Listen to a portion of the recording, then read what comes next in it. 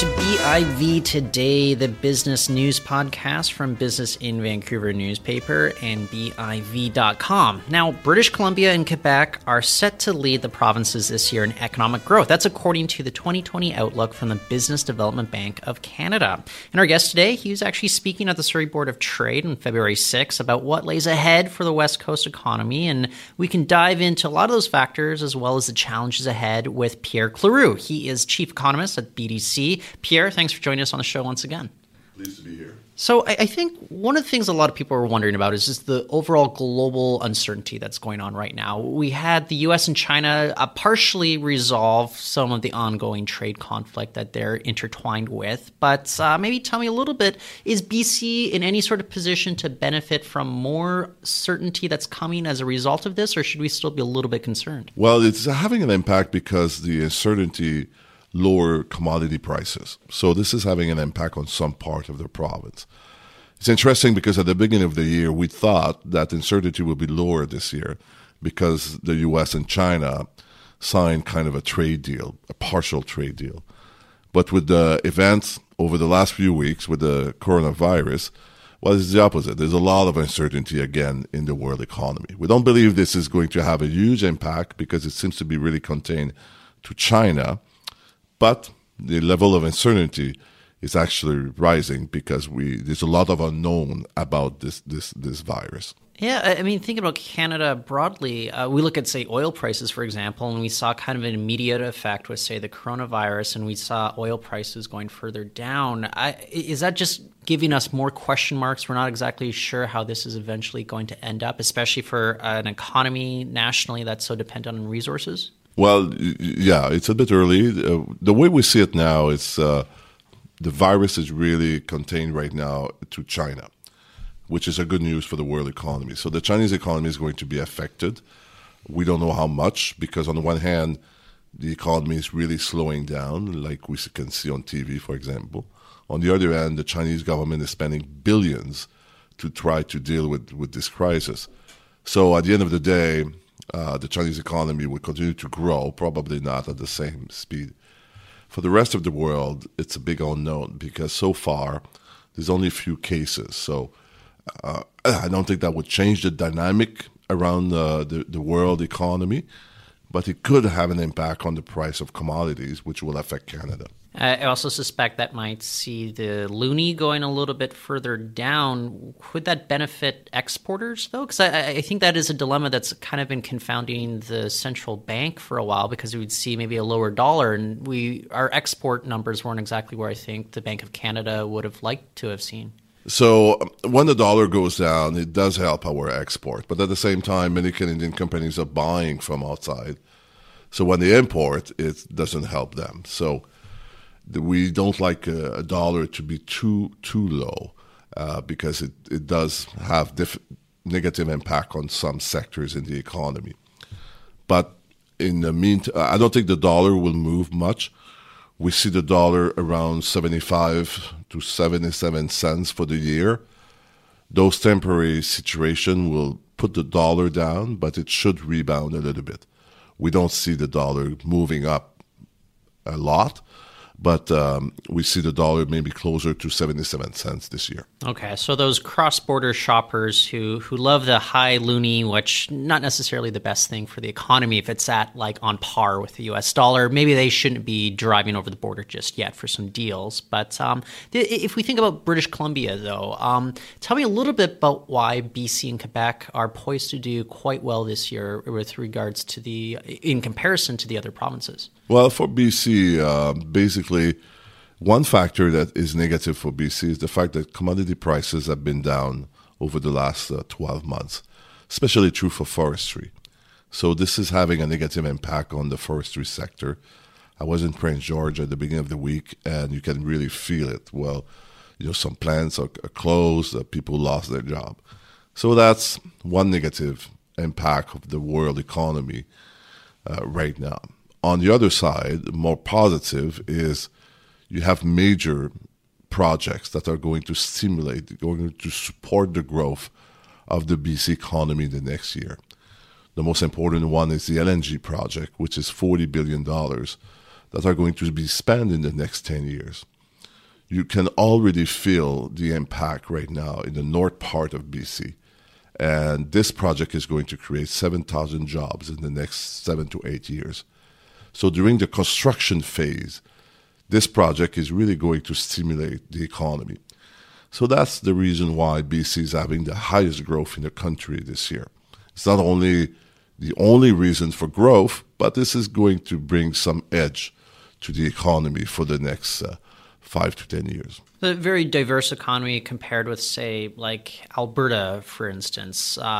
Should we continue on that? Do we need to double down on certain sectors, in your opinion? What are some of the challenges with regards to certain sectors that you think? You highlighted an example for forestry. I think it's a good idea to have a diversified economy because a lot of the sectors are cyclical. Forestry is a good example. We had a good 5 years, but since the price went down in 2018, it's going to be a difficult 5 years. But at the same time, you have the energy sector that is investing massively, which is going to help. You have other sectors who are a bit more stable. For example, the tech industry, which is becoming very important in British Columbia. And this is a more stable, but it's a growing sector.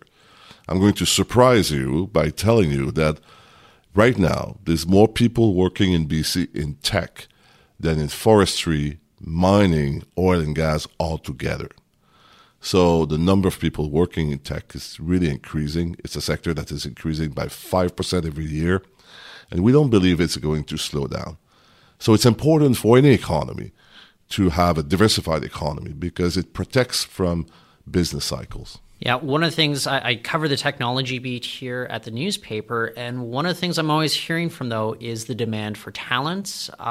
We have a lot of, I guess, interesting ways of doing that. There's more progressive immigration policies here in Canada than you would see south of the border. So we have a lot of these American tech companies setting up shop here.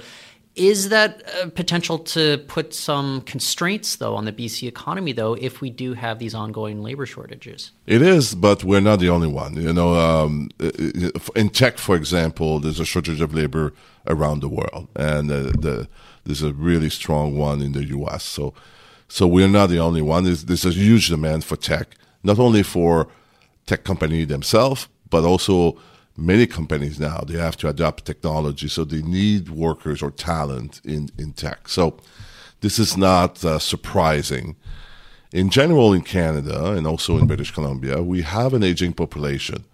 So our population is getting older. A lot of Canadians are going to retire in the next 5 years. Actually, 5 million Canadians are going to retire in the next 5 years. In 5 years? I didn't realize it was that much. Wow. That's a lot. So the baby boomers that we've been talking about for a long time, well, they are moving out of the job market. So the problem is the number they are, it's much greater than the young people who are entering the job market. So that's the reason why we have in every sector of the economy a shortage of labor. So there's no easy solution to that. And also it's going to last for a while. So that's the reason why we say to our clients to invest in technology, try to reduce your need for workers because it's going to become more difficult and more costly to hire people. Also, try to retain your people. A lot of Canadians now work older because we're in better shape and also because there's a demand for that. So a lot of companies try to accommodate, be more flexible for keeping the employee longer.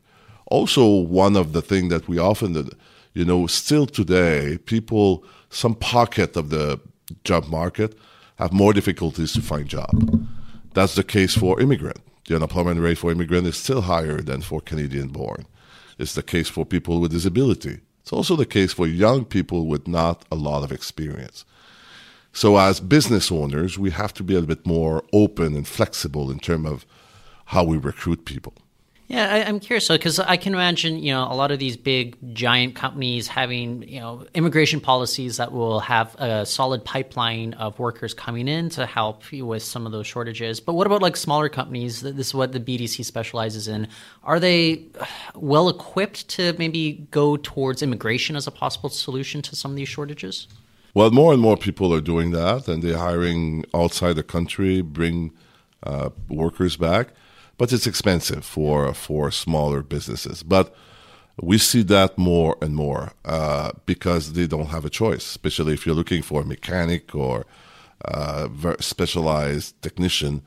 It's more and more difficult to recruit. So even small and mid-sized firms, they go outside the country to recruit people. Well, one of the other interesting things that you pointed out is that there's going to be higher levels of unemployment in immigration populations.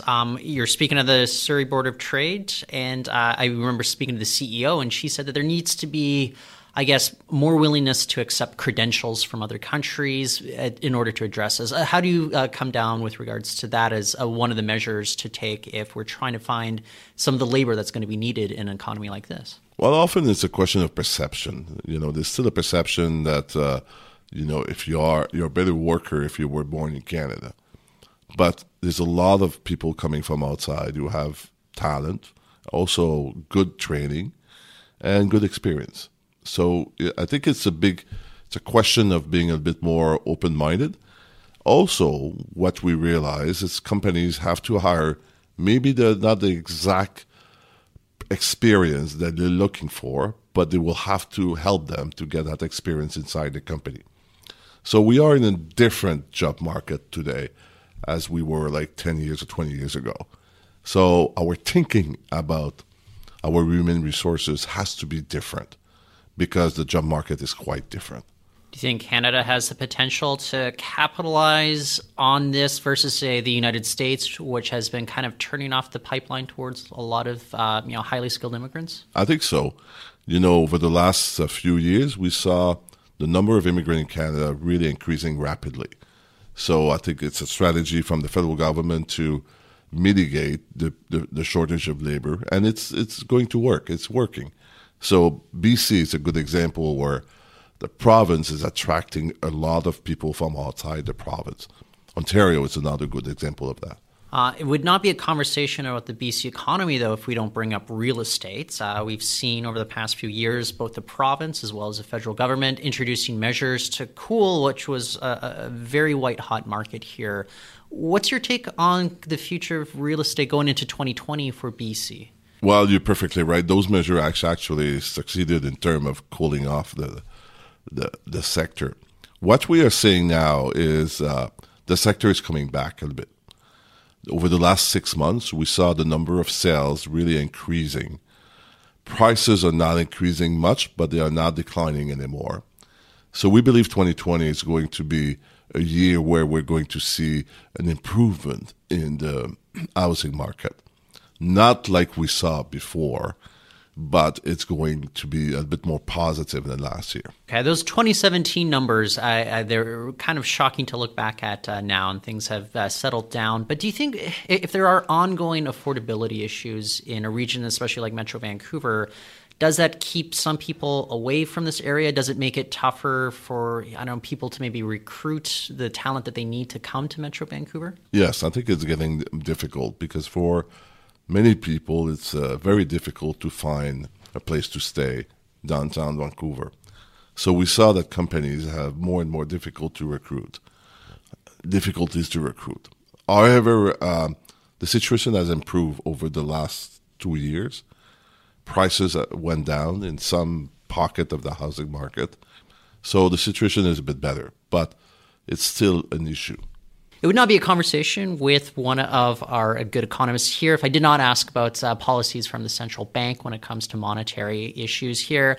Governor Stephen Pallaz from Bank of Canada, he was in Vancouver just a few short weeks ago, and he said that if you look at the debt loads that the Canadians are taking on, it's one of the biggest vulnerabilities in the economy right now. How much do you think this is going to be influencing any rate decisions made by the Bank of Canada in 2020? I think it is. I think it was also influencing them last year. The Canadian economy is performing okay, I would say. Modest growth. Last year growth was 1.6%, much lower than in BC, for example. Our forecast for 2020 is also 1.6%. So the economy is growing, but at a slower pace. Some economists call the Bank of Canada to reduce the rate. And I think they won't do it unless they really have to do it. And the main reason is probably what you just mentioned, is the debt ratio we have in Canada is really high, and the Bank of Canada is afraid that if you reduce the rate, you're going to encourage that still. So I think that's the main reason why they are staying on the sideline. I think unless something happened in 2020, I don't think the rate is going to change for the next 12 months, unless the economy is really slowing down, which we don't expect. So we expect the economy to have modest growth, 1.6%, and we believe interest rates are going to be stable about at the same level they are now.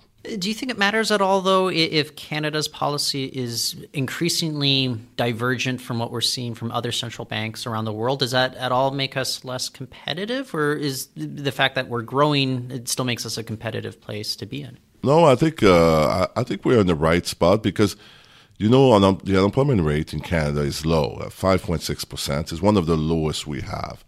And the biggest provinces, they all have very low unemployment rate, 4.8 in BC, which is an historic low, 5% in Quebec, which is an historic low, 5.3 in Ontario. So the three biggest provinces, which reflect Canada, has very low interest rates. So why would you like very low unemployment rate? So why would you really stimulate the economy? The economy is almost running at full capacity.